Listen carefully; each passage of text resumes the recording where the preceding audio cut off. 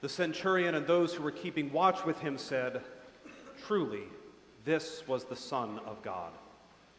In the name of the Father, and of the Son, and of the Holy Spirit.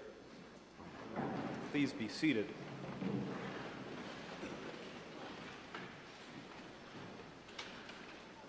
Well, that was quite a lot to take in, don't you think?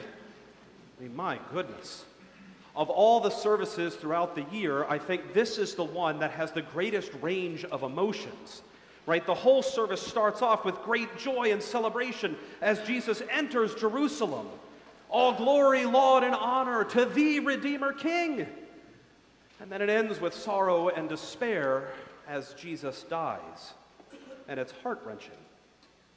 And so what are we supposed to make of everything that we just read, and how do we put it together? Well, there are many ways I think you could do it, and there's lots of themes and things throughout these readings, but one just jumped out to me in almost every single scene of all these readings. And almost every single one, the people repeatedly proclaim the same thing about Jesus. Sometimes they do it in praise, sometimes they do it in jest. But regardless, all throughout, the people in this story proclaim that Jesus is the Messiah, the Christ. Jesus is King. Let me give you just 3 examples, and you could easily go to many others within the text. And the obvious place to start is at the beginning, with the triumphal entry. Jesus is about to enter Jerusalem for the last time, and the people who've been following him for quite a while are absolutely ecstatic. They couldn't be more excited about what's happening. The king is about to enter his holy city, ascend his throne, and now we have to throw him a parade in celebration. I remember way back when I was a kid, the Washington Redskins could actually win football games. And I remember one year when they had won the Super Bowl, my mom decided to take me down to the celebration parade as it came through. And there were people everywhere, and they were happy. They were rejoicing and singing, "Hail to the Redskins, hail victory." They were chanting, they were cheering. There was food and drink and confetti and cheers and clapping. And as the vans and the buses rolled by, everybody just lost their mind. It was exciting and thrilling. And that's what I have in my mind as Jesus enters Jerusalem. These people are celebrating by giving Jesus the red carpet treatment, laying down their own garments and palm branches. They shout, "Hosanna to the Son of David! Blessed is he who comes in the name of the Lord! Hosanna in the highest! The King is here! He's finally come! The wait is over! Thanks be to God!" No wonder they're so excited. But the tone quickly changes as we move to the next scene. After Jesus is condemned by Pilate, he's handed over to soldiers, and they treat him miserably. Pilate may have washed his hands of the situation, but these soldiers had not. As one commentator describes it, these soldiers celebrate Jesus by giving him a fool's costume that mimics and mocks his identity as a king. He's given fake robes, fake scepter, and even a crown not of golden beauty, but of thorny pain, and it's placed on his head.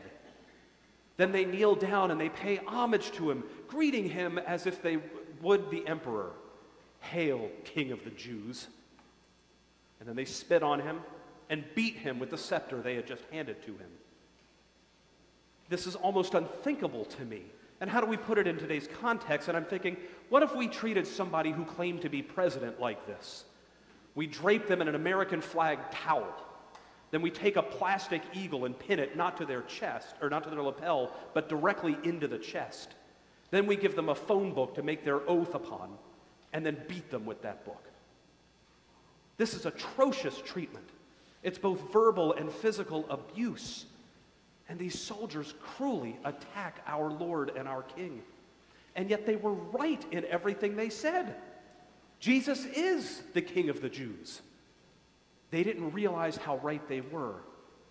And instead of celebrating him, they mock him. And yet in this last scene I want to discuss, they soon change their mind. Because after Jesus dies there on that cross, he is completely vindicated. The curtain of the temple is torn in two by God from top to bottom. The earth quakes, the rocks split, and even some of the dead rise from their graves. It's as if heaven and earth together proclaim in miraculous fashion that, yes, this Jesus who died on that cross, he is the Son of God. He is the King. He is the Christ. And as miraculous as this scene is, I don't think it's the tearing of the curtain or the earthquakes or anything else, not even the dead rising from their graves. That's the real miracle here. I think it's what it says in Matthew 27, verse 54. When the centurion and those who were with him, keeping watch over Jesus, saw the earthquake and what took place, they were filled with awe and said, "Truly this was the Son of God." That's the miracle of the story. These same people who just moments earlier had spit upon, beat, mocked, and even killed Jesus now see him for who he really is. Jesus is the King of the Jews. He is the Son of God, the King of Kings, the Lord of Lords, the Christ, the Messiah, the Son of David. Jesus Christ is King. Amen and amen. And so these long and emotional readings that we have just gone through, they all proclaim all throughout that Jesus is indeed the King. But in practical terms, what does this mean for us? Well, I like threes, so I have three quick things. First, Jesus is the sacrificed King. And because Jesus is the sacrificed King, that means our sins are completely washed away in the blood of the Lamb. Jesus was not killed. Jesus laid down his life in atonement for our sins and those of the whole world. He became for us a sacrificial lamb on our behalf, which means that whatever mistakes, sins, whatever regrets we might have, they are now completely washed as white as snow. You don't have to feel guilty. You don't have to feel ashamed. You don't have to feel unwanted, because Jesus, the sacrificial King, loves you, forgives you, and now accepts you. Look, if even the soldiers who mocked and killed Jesus could be forgiven of what they did, you can be forgiven of whatever is on your heart this morning too. And that should cause us all to say, thanks be to God. So that's first. Second, Jesus is our resurrected King. And because Jesus is our resurrected King, our resurrection is assured. Jesus was the first to rise from the dead, but he won't be the last. Because of Jesus, we too will rise from our graves. As we say week after week after week in the Creed, we look for the resurrection of the dead and the life of the world to come. That's our resurrection we're talking about, not Jesus's. We talked about Jesus's in the previous paragraph. This is ours. Because of Jesus, death is not the end for us. I know death makes me sad too. But death isn't the end for us. Our eternal life goes on. And that brings us great hope. That's the foundation of the Christian hope, that our resurrection is secured. So Jesus is our sacrificed King, he's our resurrected King, and then finally, he's the King of Kings. And because he's the King of Kings, our lives belong to him. To him. We are called to be his faithful servants, to follow and imitate him in thought, word, and deed. And so I challenge you, as Lent comes to an end and we walk through Holy Week, ask yourself an important question. Is Jesus your King? Is Jesus your King? If not, bow down and make him your King today. Submit your life to him. It will be worth it, I promise. But if he is a king, let me give you some follow-ups to ponder on during this Holy Week as well. How is he your king? How is he the king of your heart? How is he the king of your thoughts and your attitudes? How is he the king of your family and your relationships? How is he the king of your work, your retirement, or your free time? How is he the king of your finances and what you give money to?